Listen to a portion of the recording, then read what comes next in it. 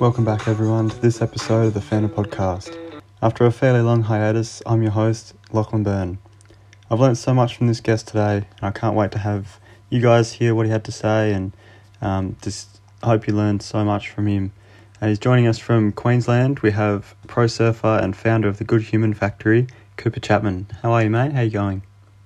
I'm very well, thank you. Yeah, down on the southern tip of the Queensland state at the Gold Coast. I'm very well. I grew up in Sydney's Northern Beaches actually, and in New South Wales, which was an amazing place to grow up. But now, yeah, find myself on the Gold Coast and really loving life, to be honest. Got amazing people around me. Weather's starting to warm up. Can't complain at all. Yeah, that'd be nice in Perth, but that's right. We'll start there with the early life and growing up. Obviously, keen surfer, but before that, rugby union. My first question was sort of around that, and how did you find that environment in rugby union, and sort of what was your experience with it, and how has it sort of led into other things? Yeah, I think growing up, my dad was just always super into sport. He played like golden oldies. They used to call it rugby union for like the old boys. We'd all get out there and have a run on the weekends. And I started playing when I was about 5 years old, rugby union, and would yeah, I really loved it. I think the team environment was a great way to foster working with people, learning how to be coached, learning how to like, yeah, work as a team to achieve an outcome, which I loved my junior rugby days. I had a pretty successful junior teams. We used to win quite a bit, which taught me sort of the love of winning and the love of being competitive. And then up until I was about, yeah, 7, 8, that was like 5, 6, 7, 8 was all rugby union. And then started getting into surfing once I was about 8 or 9. I'd be down the beach watching my dad surf all the time, and then would do nippers, which is like surf life saving, and was always down the beach every weekend. And then I think I picked up a surfboard when I was about 8 or 9 years old for the first time. And yeah, just fell in love with it. I had quite a early taking to a bit of talent and picked it up quite quickly because I'd spent so much time in the ocean with nippers that I was a pretty strong board paddler. I began to understand the ocean from quite a young age, and yeah, just loved it and put in thousands and thousands of hours in the ocean from from the age of 8 or 9. And surfing was the thing that I really wanted to do when I grew up.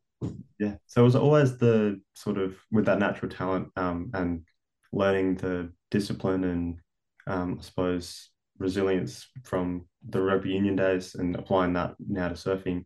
Was it always the competitive route you're going to go down, or what sort of goals did you have within that in like those early stages? Yeah, I think from a young age, surfing in my mind was going to be my future. I'd picked up sponsorship from when I was like 11 or 12. And when I was 14, I won like an under 16s Australian title and had kind of my vision set on pro surfing. I came from a beach called North Narrabeen that has quite a lot of local talent and quite a lot of role models to look up to who have achieved very high thing up to world titles in surfing. So I had a good path set based on the people around me. And then, yeah, from 15, 16, 17, I was representing Australia in junior world titles and had sponsorship and started getting paid when I was like 15, 16.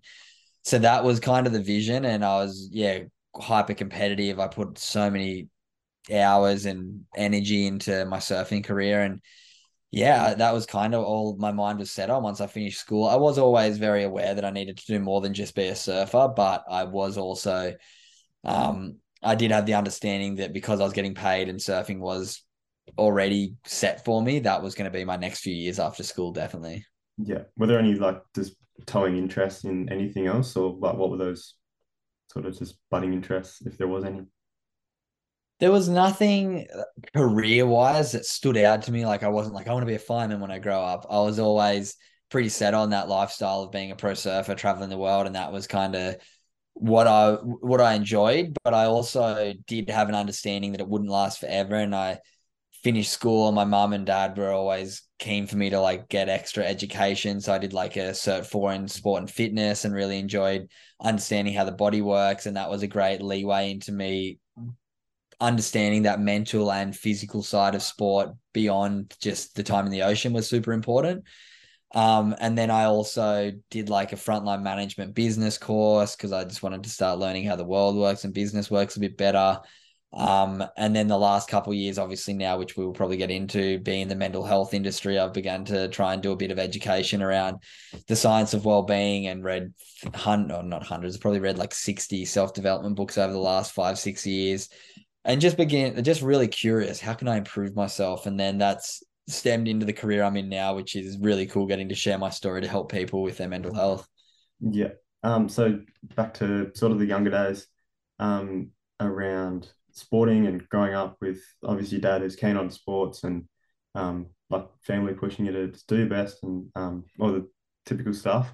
Was there any sort of advice from your dad with surfing and sport and success and sort of like maybe you look back on how it sort of came across then versus how you can like sort of look back on it now and learn from it now? Yeah, there's so many things that I wish I listened to my dad more. Like he always told me, keep a diary, just write after each trip that you go on for a week or a month overseas, just write half a page what you did, what you got up to. And I never did it. And now I look back and I'm like, oh my God, I can't even remember half the places I went. And I'm like, I wish I just had like a little memory recollection. So that's one thing that I wish. And any young athlete out there listening, do that. And I still, even now, wish I'd start writing a diary about what I'm doing now, but I still don't. But it's a downfall. As well, my dad always said to me, appreciation, not expectation. Just appreciate that you're getting to do this amazing thing rather than expect sponsors to pay you more, rather than expect results to come. Just appreciate it. And I probably didn't listen to that until the very tail end of my career. I probably went 8 years of traveling the world, wishing I was getting paid more money, wishing I was um, achieving more than I was. And I look back and I just wasted so much time and energy not being happy and not enjoying my time because I expected more. And then as well, throughout my junior career, I used to base so much of my self-worth and my identity all around if I was winning surf comps. So when I was doing well, my well-being and my overall identity and self-worth was high. All my friends at my local beach would be like, well done, man, last surf comp, you killed it. All my best mates knew me as Cooper the pro surfer. But then when I wasn't doing well, I was kind of in a bit of a dark place, and I'd try and avoid conversations around my surfing and be like there was something wrong with me just because I wasn't succeeding. And that's been something that I've really worked on post my teen years and my early 20s, is really starting to try and understand that I'm more than just a surfer, that there's Cooper Chapman, the human, that hopefully now the good human, that can, yeah, treat people well, that can have a better understanding and perspective of the world, how different we all are, and then hopefully share my learnings with other people to inspire them to maybe view the world in a little softer and kind of way. Yeah. So obviously with I guess inklings there, but not necessarily picking up on it. But what were some of your earliest sort of encounters with mental health and um, what sort of impacts did that have on you and your family and sort of where has it led to and how did it sort of impact you at the time too? So, like mental health with my family, I lost an uncle when I was pretty young to suicide. So I was always aware that suicide was a thing. And then I watched my dad go through bouts of mental illness throughout my teen years, from depression to anxiety to having a bit of a problem with alcohol, going to Alcoholics Anonymous. And I was always aware that mental health was something. And then my mum was kind of not anti mental health, but was kind of the era she was raised in was, oh, come on, get over it. You're meant to be the man. Like, you don't need to blah, blah, blah. So I had both sides of it as a teenager and saw both sides of it, which was quite confusing, to be honest, because I'd see my mum be saying get over it and my dad really struggling and not being able to communicate it with her. So I was always aware mental health might be an issue in my life because of that. And then, but I was sweet. I was doing well. I was in a good space. And then once I progressed to the international tour after I was 19 from the junior tour, it all changed. I wasn't as successful and I began to really struggle. I remember a time I was sitting in America with my manager having sushi one day. And I just remember after losing in an event, just being like, my life's like falling apart because I'm not doing well in surf comps and my mental health is going to struggle. I need to go and see someone. Oh, I don't have like, I shouldn't have to go and see someone. I'm traveling the world as a pro surfer. I'm living the best life ever. Why do I have mental health issues? So I was always very fearful. And that led me on this path of, instead of going and asking for help, trying to develop skills myself, trying to take a bit of responsibility for my own mental health, because I was so scared to go and see someone. I was like, you know what? I'm going to at least give myself every opportunity by doing different things. So I began to meditate. I began to read self-development books and realize there's unlimited information out there, but it's how we use that information. And yeah, that was sort of journey with mental health for me to really realize, you know what, we can take mental health into our own hands if we can build the courage to take responsibility ourselves, especially for people who are too scared to ask for help, which is kind of the category I'd put myself under, but I at least began to help myself. Yeah. So where did that, I guess, what were sort of the key factors around changing that mindset from sort of a almost guilt of having this life that seemed to have every chance of being happy and just changing it to one where so you're in a spot where you're being challenged and progressing that into more of like a growth mindset. And then how did you sort of pick the ways in which you'd learn things, and then how did you go about implementing it, and why do so many people sort of struggle once they learn things? Like everyone's happy to pick up on quotes and stuff they see, but where do you think the struggle comes from implementing things? And did you see any of that with your sort of journey, I guess? Yeah, I guess consistency is just so hard in anything. And one of the big changing factors for me, and it's something that I still work on, like I probably sound like I've got it way more together on every bit of content I ever put out. Like I struggle just as much as anyone, but I feel like I have good mental health because I have the skills that when times do get tough, that I can bring myself out of that rut. And that's the definition of good mental health, your ability to bounce back from difficult times. So for me, one of the big turning points was I went and spoke to my sports psych from a performance point of view and was telling him how I was feeling. And he said, like, you got to stop basing your self-worth on your achievements because so many of us do. And it's so common. Don't worry. But I want you to start trying to base your self-worth on your values. How well do you live to your values? And I began to think about what I really value in a person. And I was like, kindness, respect, honesty, all these things. But then my sports side was like, how well are you actually living to those things? And that was just like, I think the biggest thing that changed was an awareness that I can take control myself. I can choose what values I live to. And it takes work. And like you said, it's all well and good to know what your values are, but then it's just about having that self awareness and that self ownership of, am I living to these values? Am I showing up in the world how I admire people who show up like this, but am I? And it's just a constant battle with yourself every day. And I go through months and months sometimes where I'm not living to my values, which I also have the kindness to myself to be like, all right, you know what? I can be better. I can always be better. I can listen better. I can be kinder to people. There's always room for improvement. But it just came back to awareness for me. And that was yeah, one of the things that I just learned, stop being the victim of your story. Oh, I didn't get that score because this judge doesn't like me. Or I went through this because somebody like wronged me. It's like, well, once you can realize, you know what, even if they did, I'm going to take responsibility for how I react to it. I'm going to take responsibility for how these situations happen in my life, but I'm going to choose how I respond to them. So yeah, it just came back to a lot of awareness and trying to mature quite a bit. And like I said, I come off probably far more mature and wise than I am because I still struggle. But yeah, I just try and take stuff head on now and overcome challenges. Yeah, that's another thing, just facing up to it. And I suppose when you were finding those values, what was sort of the questions you asked yourself or the sports psych asked you to sort of trigger that, what you really hold the most important? Because I think there's five values you're working with. Like that's a lot to narrow down into, and Yeah. sort of brought everything around. What were sort of the questions you asked yourself, and how closely did you work with the psych, or was it more a self-development thing, or a bit of both? Yeah, it's a bit of both. I mean, I didn't work heaps closely with my psych. He's a good friend. He actually came on my podcast, Jason Patchell, is a legend.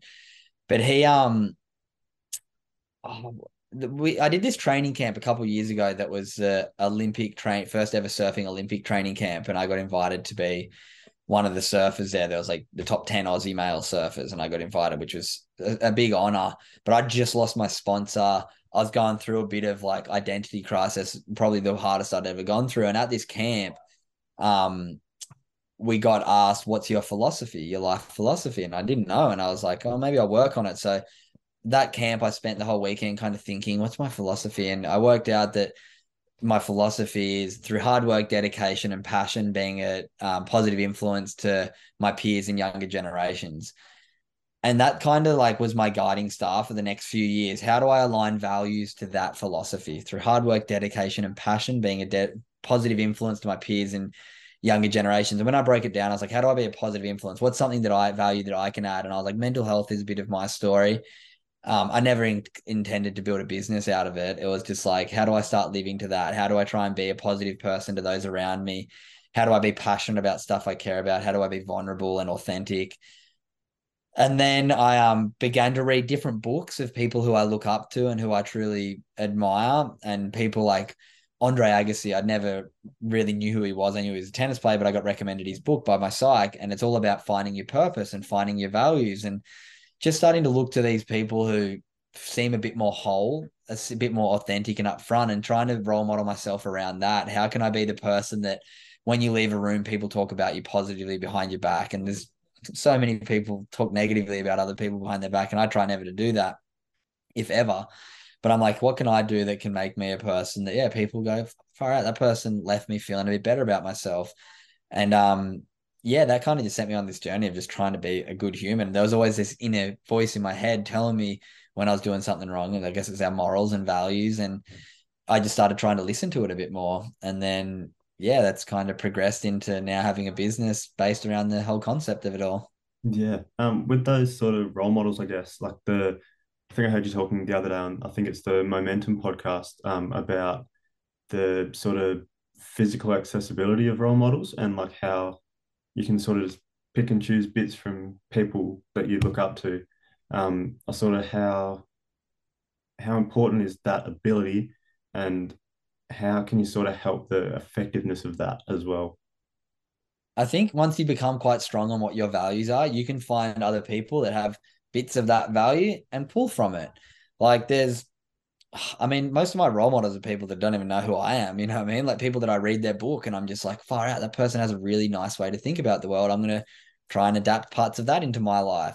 And they're people who I look up to. You don't need to have contact with these top level gurus. And I don't know, they're just the people who I really look up to. I've spent years and years of their life researching different things about the brain, different things about the actions that we take, the ways that we act. Um, and yeah, trying to pull the parts out of all of them. And so often nowadays, somebody does one little thing wrong or does one part of that you don't agree with, and then people discount everything else they do.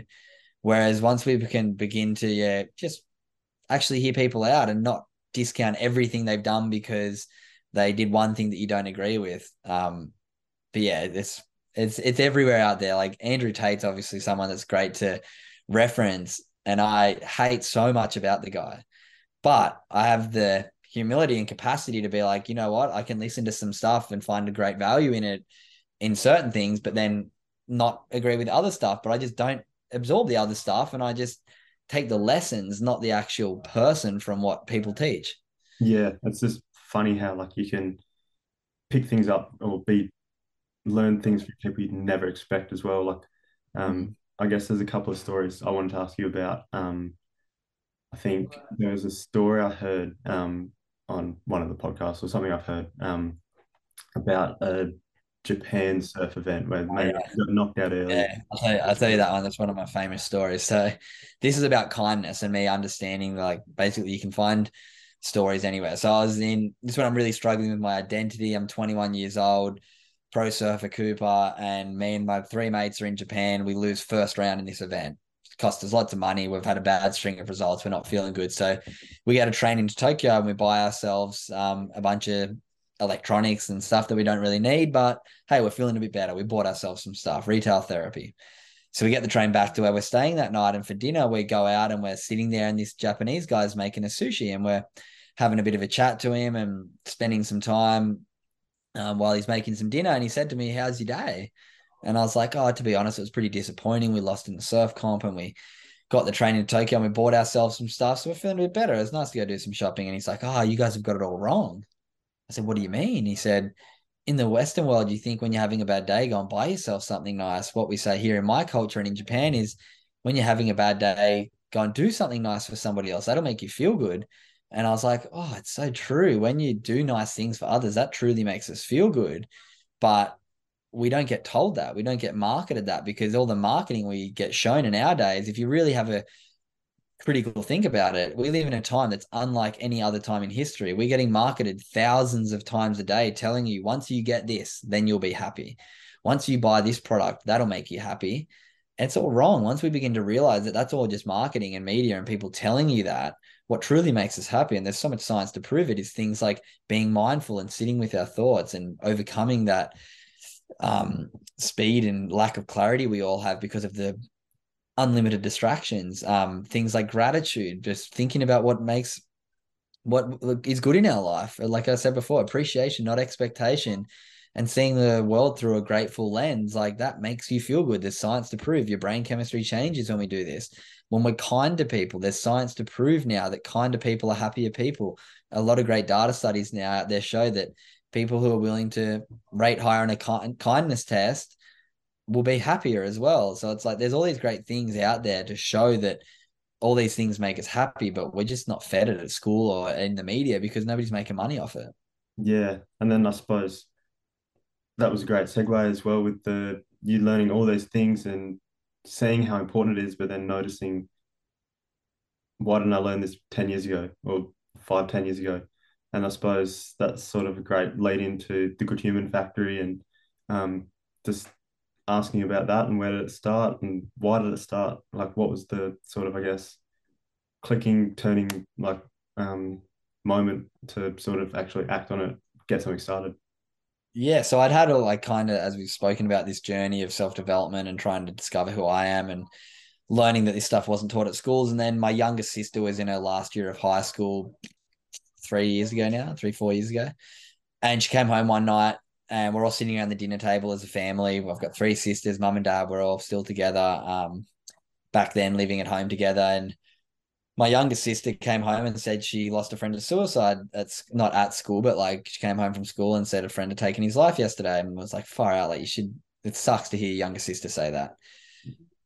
As we all do, fuck, I wish I could do something about that, blah, blah, blah. Didn't do anything. 2 weeks later, she comes home and another friend had taken his life. And I was just like, you know what?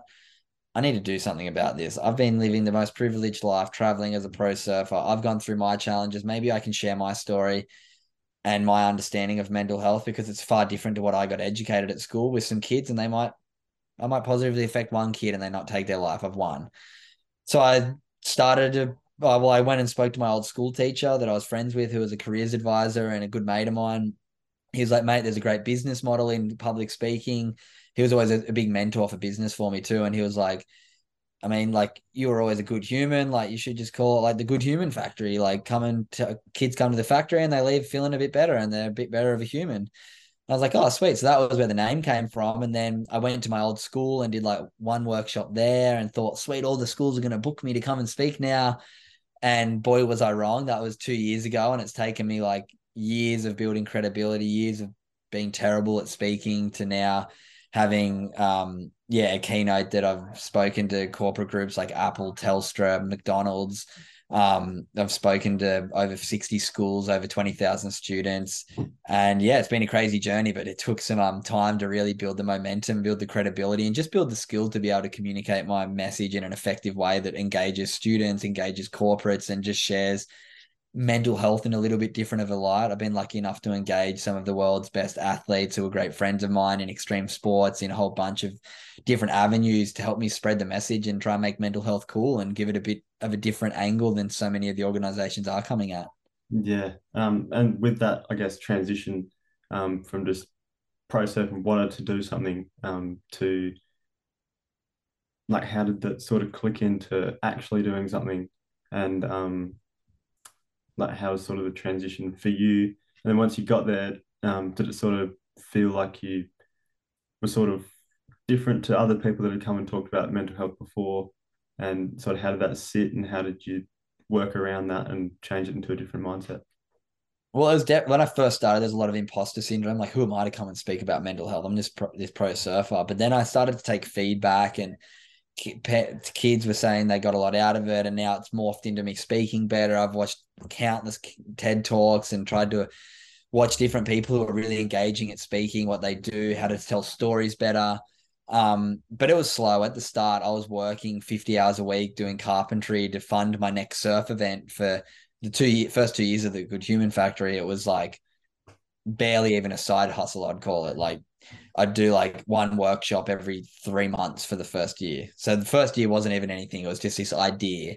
But I was working 50 hours to fund my surf career. If I somebody asked me to come and speak through like a local sporting club. Like I think I did three in my first year, Yeah. and yeah, it was slow. It was like it wasn't anything the first year. I'd say it's 3 years old now. The second year it started to pick up a bit of pace, and then COVID hit, and that was when the business really started. All my building work got canned, all my surf comps got canned. I moved to Byron for 2 months to really focus on trying to turn the Good Human Factory into something more than just a name on a piece of a PowerPoint presentation. And yeah, 2020 when everything was closed allowed me to like build it into different avenues, from launching the podcast to launching merch to having ambassadors to making the social media have a bit more. And then the workshop, once COVID sort of finished, 2021, started doing a few more, getting in a few more places, still pretty slow, doing bits and pieces here and there, doing other work,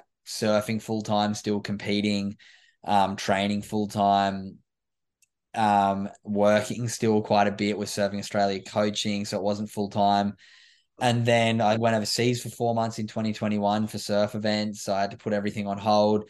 And then once I got home, sort of Jan 2022, this year, I really started going like, all right, I've got an opportunity to turn this into something. I'm getting a few more bookings.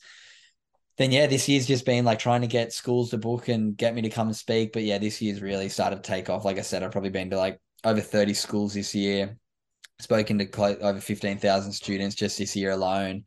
And yeah, it's really just started to take off. People are beginning to really appreciate my message. The podcast is growing. The social media has grown to like 20,000 followers. The podcast does like 1,000 downloads every day now, which is super cool. And yeah, the workshop, I'm doing multiple a week. Like it's really exciting where it's going. But yeah, it's been a journey to get here. It's like one of those ones where you only learned about me last week. I feel like people are doing that every single day right now. And yeah, it's cool to know that what I've done so far has been appreciated, but I just feel like I'm really at the beginning of this journey. Yeah. And how important, I guess, was at the start and still ongoing, how important is the simplicity of the purpose and the message trying to get across? Because often when you're trying to learn things, trying to self-develop, things can get lost and just Yeah. not really sink in. So how important was pushing that simplicity and just incorporating things into everyone's like just daily life? Yeah, I think I've been very lucky. Mental health is an industry that touches every single person. So I don't have a very small niche, it's everybody. And I also am taking a slightly different angle and having the angle of like mental health isn't mental illness. It's something that we all have mental health and we should all be doing something to take care of it. So now that this whole thing's grown into such a big project, I do need to remind myself the impact that it is having. It does become, I try and distance myself a little bit from it, or it kind of consumes you quite a bit because I mean, I get messages every single day that the podcast episode that I didn't even remember from 4 months ago, somebody listened to and it's changed their life. So it's like, it is super humbling knowing that the stuff that I do is having a big impact on people. The workshops I do, I get messages after every single one saying that people have, thought differently about mental health. And that's what I'm really trying to do is just challenge the way we think about mental health, realize it's not this big, scary topic. Sure, mental illness might be a bit of a scary topic for some people. It's something that I've gone through with my family. But once we begin to realize it's something that everybody's going to have some sort of touch point with throughout their life, and we don't need to be scared of it. We just need to approach it head on and realize it's something we all have. And yeah, it's been nice to maintain that philosophy I came up with years ago through hard work, dedication, and passion, being a positive influence on my peers and younger generations. And that's what I really feel like I have been achieving the last couple of years, getting to connect with friends. Especially like my peers has been really cool. I've got so many friends in my inner circle now that I feel like as a whole we've become a lot more open to mental health. Everyone's so much more aware of it, and that's been the most special impact I feel like I've had, as well as the extended community of people on the Good Human Factory social media, the podcast, and also my workshop. So I mean, it's super humbling work, but yeah, I think there's millions more people that can learn stuff from the message that myself and the Good Human Factory puts out. Yeah. Within those workshops as well and changing that, I guess, mindset around mental health talks and everything like that. What are the sort of key points and things that you do differently within your workshops compared to the older style, I guess, of telling people how bad it is? And I guess what do you do differently within yours with your experience? Yeah, well, I mean, I'm very honest. I'm not a psychologist. I don't have all the answers, but I can share my story in a way that hopefully inspires people to take some responsibility themselves. Hopefully, from my story of understanding that bit of fear of asking for help allowed me to go on this journey to develop by myself. So my workshop doesn't come in and talk about anxiety and depression. It's not my place to speak on. That's really angling at that 20% of people with a mental illness, but 90% of the organizations approach that side of the industry, which is important. And I'm stoked that they all do that because it allows me for a far bigger market share to come and share my story, because I know me as a kid and so many other young people out there don't leave a mental health talk about, oh, this is what anxiety looks like. Here's all the stats. Here's so important to do that, but not every workshop has to be that. Mine's all about inspiring kids and empowering them to be like, hey, you know what? It's kind of cool to take care of my mental health. Why shouldn't I just try and meditate each day? Why shouldn't I tell my friends I'm grateful for them?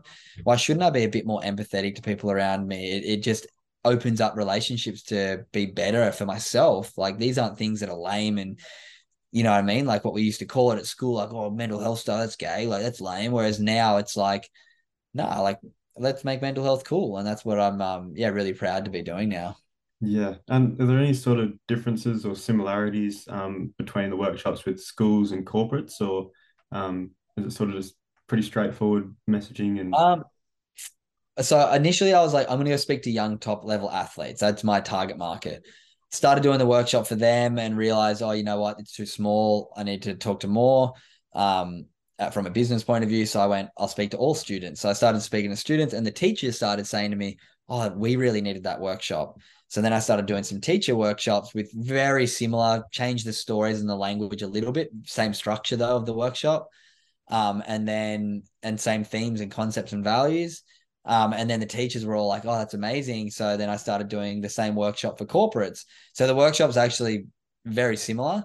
I am working on a new keynote for corporates next year that'll be a bit shorter, a bit punchier, a bit more of a um, keynote on riding the waves of life and understanding how to find balance through the tough times. So that's something I'm working on for next year. But right now, my workshop is just called the Good Human Factory Feel Good Workshop. How to living with values will change your life.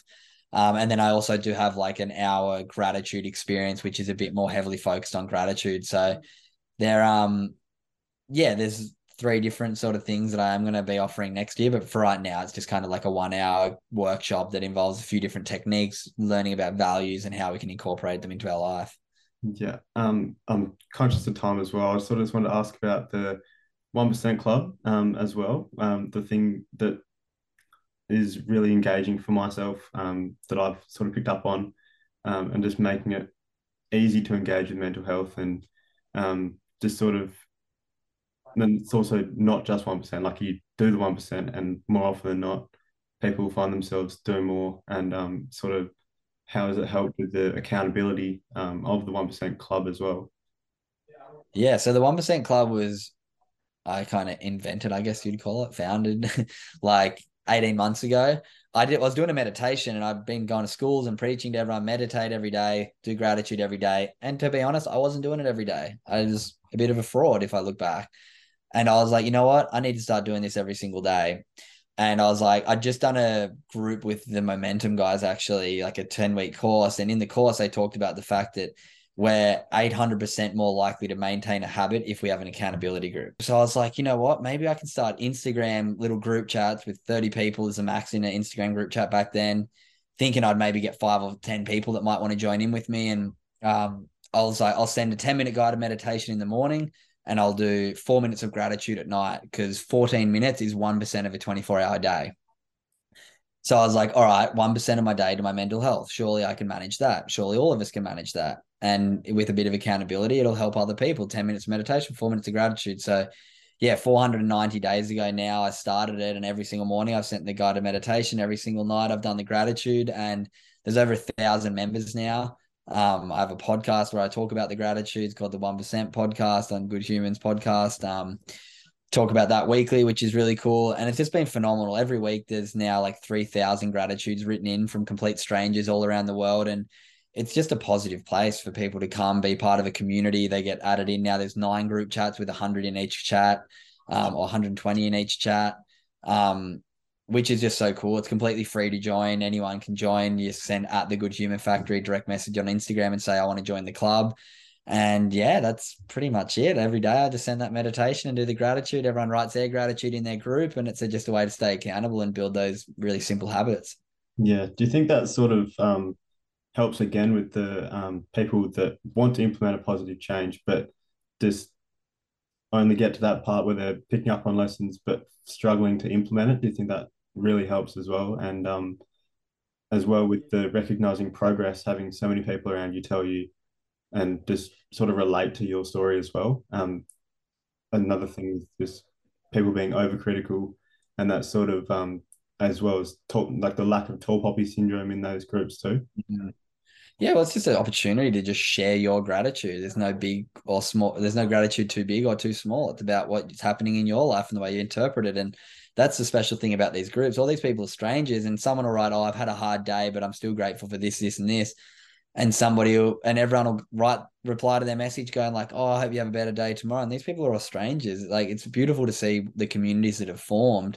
And like I said before, you're 800% more likely to maintain a habit if you have an accountability group. So if you're someone who finds it hard, like all of us, you're going to be 8 times more likely to maintain that habit if you've got people around you. So yeah, if you're listening right now, join the 1% club, give 1% of your day to your mental health. It'll change your life. It has so many people. Yeah. Another life-changing thing and another branch, I guess, from the Good Humans Factory has been the 28 and Sober podcast that you've been doing as well this year. Sort of where did that idea come from and what have you, I guess, realized or learned from it so far? Yeah, so on my podcast, Good Humans, I had Nicole Vignola, this amazing neuroscientist from over in the UK, on, and we spoke about the effects of a whole range of things on the brain, from drugs and alcohol to sleep to exercise, and then gratitude and all these things. And when we spoke about alcohol, it kind of just made me realize how bad it is for us. Yet a lot of us don't really acknowledge that. And I was just about to turn 28, and I was just like, you know what? Fuck, I've been drinking alcohol for 10 years, from 18 to 28, probably longer, to be honest. Surely I can give a year up. Like, who's in control, me or the circumstances and the culture that I'm living in? And I decided on that podcast, I'll take a year off. And yeah, that was 6 months ago now. I haven't had a drop of alcohol in 6.5 months. And yeah, feeling great. Lots of good things have happened. I started a podcast once again to keep myself accountable. So on Mondays, I just give a little 5 minute update on what I've been going through. It's now my most listened to episode each week because there's so many people who are tuning in to listen to my story to hopefully inspire them to make some healthy changes and give them permission to too. If I'm someone who has all these opportunities to drink and party and have all these great things around me and I can choose not to, then hopefully other people can see that it's okay to not follow the status quo and yeah, prioritize your health. And dropping alcohol was it's been interesting, but it's something that I'm proud of and something that I'm excited for the next 6 months of the journey. Yeah. And with that, I guess, drinking culture in Australia and the way that it is, has there been, I guess, the fight between dropping alcohol and staying home? I guess is just another difference that people have on the idea of it, and the sort of fueling the good times, sort of thinking around alcohol. Sort of, has there been any, I guess, pickups that you've had on a night out, sober on how to, I guess, kill those thoughts and those demons to just grab a drink, like if someone offers you one? A few, like, normally when someone says, "Oh, hey, do you want a drink?" and I say no, it's like, "Oh, come on, have one." Like, but then you explain why you're doing it. Oh, I'm trying to take care of my health. Like, if anyone questions that against me and goes, "Oh, right, are you here?" I'm just like, that's just because you are like, I don't know. I've just developed enough as a person to know what matters to me, that if somebody questions it, it's like, well, I know what I want to do for myself, and that's okay. If you don't agree with it, that's fine. That's usually your insecurity that you can't take some time off alcohol. But I've had overwhelming support. The people around me have been very supportive of it. One thing for me, I've realized, like, I didn't stop drinking. I stopped drinking alcohol. So trying to have different non-alc options and still be able to go out, enjoy myself, be involved with stuff, but I just don't need the alcohol to have a good time anymore. I still stay out late, still be involved, but I go home and get to drive home at 11 or midnight once I don't really need to be out anymore, and wake up and enjoy my next day. So I haven't really felt like I've missed out on that much, other than a few really late nights and really shit hangovers. So it's been cool to just be sure of myself and back my own decision to make positive choices. Yeah. I guess the other big question with the 28, like the year off, how do you see it going next year? How do you think, I guess, do you think the floodgates will stay shut, and you just be able to knock it back, I guess? And how do you think that this year will affect your view on it, I guess, next year? Yeah, I mean, I'll definitely drink again. I don't think it's something that I don't think I ever had a problem, but I think it's just cool to do a challenge and take a year off. But I definitely think my frequency will drop. Like, I don't feel an urge at all to ever have a drink. So I don't feel like I'll just like have a beer in the arvo like I used to multiple days a week. I might still pick my occasions and for the weddings and nights that friends are DJing, have my occasional nights out, and maybe once a month have a bit of a spray. But I don't think it'll be just a frequent thing just for the sake of it anymore. Yeah. We've touched on it already a little bit, but the Good Humans podcast, awesome listen, awesome guest. And how, I guess, does that tie in with your ambassadors and just sort of showing people that it's normal to have like efforts to increase mental health and um, everyone has a story sort of thing. And I guess working with the Wellbeing Network and people like Peter Bowl and just how do you think the weight of people like yourself and the people you have on the podcast carries through to people wanting to help Yeah, them?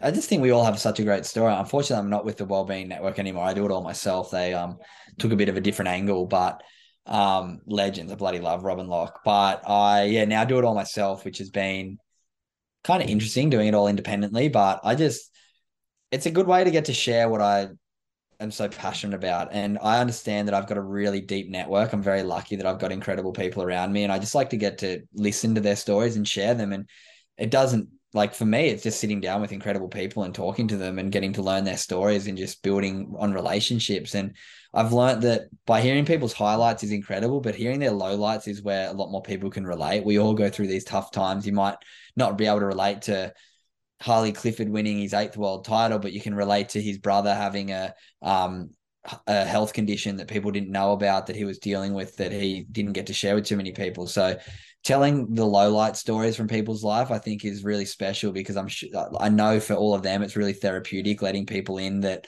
their life isn't perfect and you don't have to look at their life as perfect. So getting to share people's stories has just been so special. And then my other episodes around the sober one and the 1% one, it's just cool to have a platform to share different ways of thinking and share resources that I've found and give people, just a new way of thinking about mental health, which is really aligned with obviously the vision for my overall business and life in general.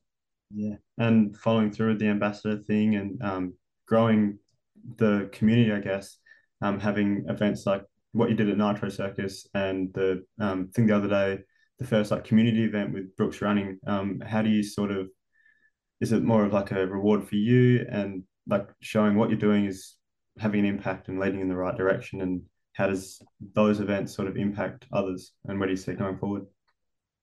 Yeah, I just think it's really cool being able to collaborate with brands like Nitro World Games and Brooks, and now seeing the Good Human Factory as a great leeway into mental health, but from a different angle.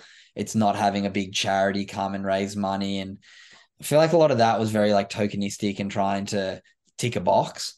Whereas the Good Human Factory is about making mental health cool. All my ambassadors are top level extreme sport athletes, from wakeboarders to BMX, motocross, snowboarders, divers, bloody, you name it. There's a whole bunch of incredible athletes who are helping me spread that message. So, yeah, just trying to take a bit of a different angle, make mental health cool, make it not this big charity raising thing, make it like actively kids coming and writing what they're grateful for, showing kids, oh, look, all these ambassadors are talking about mental health. Maybe I can talk about it. It's a bit cooler. So yeah, that's kind of the angle I'm really trying to take. Slowly but surely, the merch will start to grow into something that is um, a bit more of a brand. The ambassadors will get more involved. We'll start doing YouTube stuff and really telling people stories. But yeah, for now, just building an ambassador team of great people and yeah, seeing where it takes me. Yeah. And I guess coming back to the core of it, the values behind it all, um, five things that have been seen in the past as very broad topics. I guess how does gratitude, empathy, kindness, mindfulness, and responsibility, what do those sort of things mean to you and the Good Human Factory? Like how would you summarize them? Oh, they're just the values that I try and live by, whether it be each day waking up with the self awareness that, hey, I need to take responsibility for my future today. I'm not going to let other people dictate that, whether it be my health, my fitness, my nutrition, my business growth. my relationships, I need to do that. And there's things that I stuff up all the time. My finance is something that I suck at. Like I put my finance and my that side of my business, not even my business, but my personal and stuff, like out of my mind. And it's something that I'm really trying to work on. So there's so many things that I, yeah, am out of balance with, but I'm take responsibility and I have awareness of that at least, which I think is the first step. So that's responsibility, and then yeah, positive actions to make myself live an enriched life with things like daily gratitude, thinking about what went well today, just really simple things. Sending messages to people when they help me out and really truly showing gratitude to them, really having appreciation, not expectation. Then empathy, it's just something that we all have but can all get better at. The more I do podcasts and understand the importance of listening to people, really trying to actually listen, not just wait for your chance to respond. That's been a big one. I just try and live by these things on my daily life. And then mindfulness, just trying to be present when I'm around people, trying to actually be there when I'm with people, trying to take time each day to sit with my own thoughts and really not just try and distract myself from encountering what's actually going on up there. So things like meditation is so important to me, to be still and be calm and be able to respond to circumstances in life rather than react to them.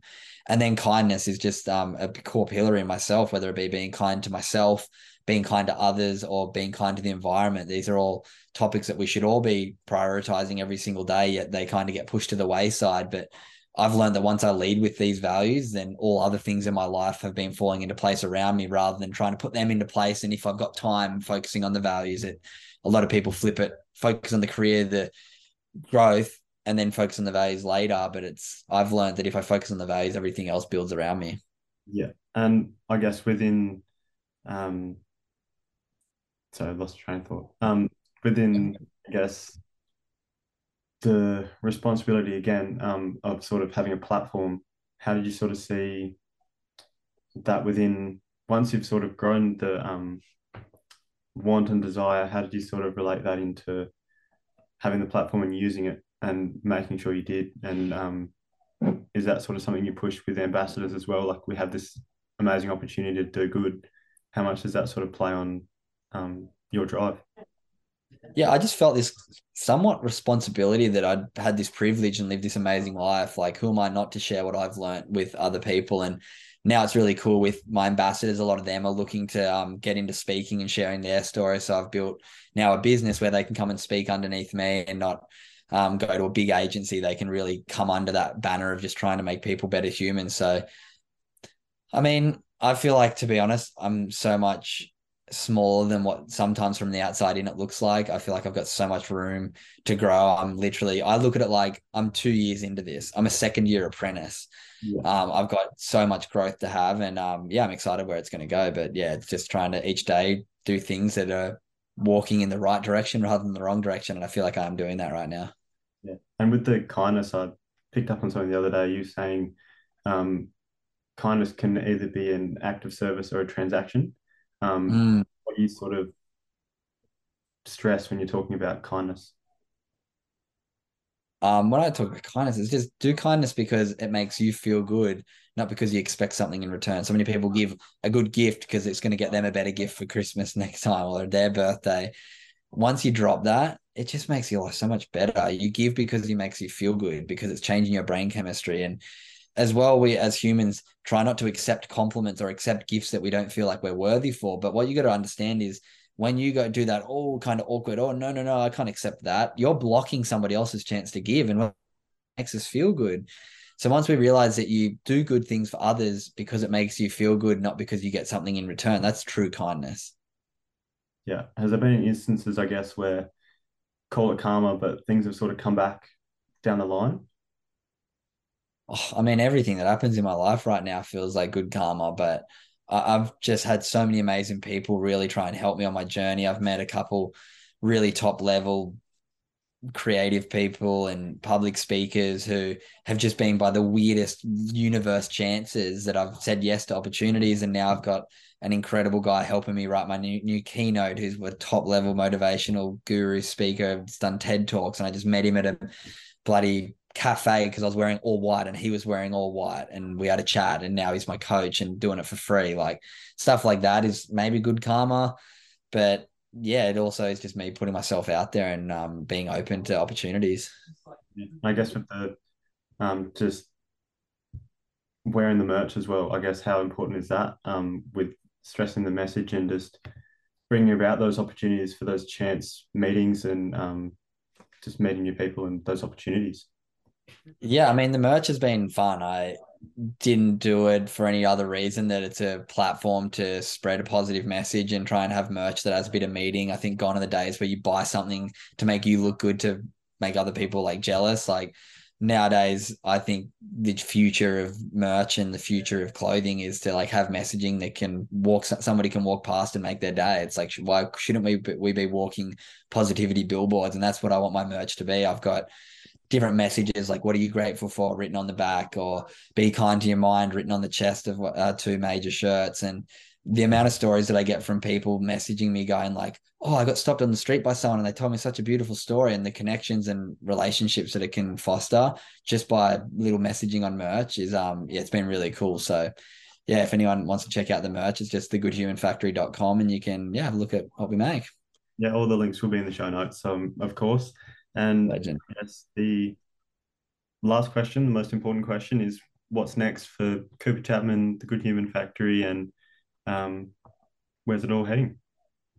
Oh man, I've got every pillar has like a scale opportunity. From my workshops, I want to turn it into an e-learning module so I can get it to school, so I can not have to be there and scale that way. I just want to get better at speaking, start speaking for bigger corporate clients, speak to more schools.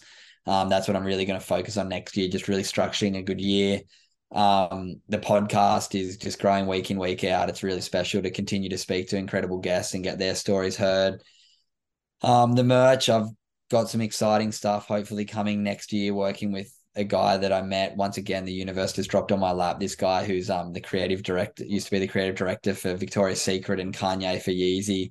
And he really wants to help me build the brand and get this message all around the world. So looking at relaunching a lot of stuff next year with the merch, which is exciting. The ambassadors are just going to continue to grow, really going to start pushing YouTube stuff to tell their stories a bit more.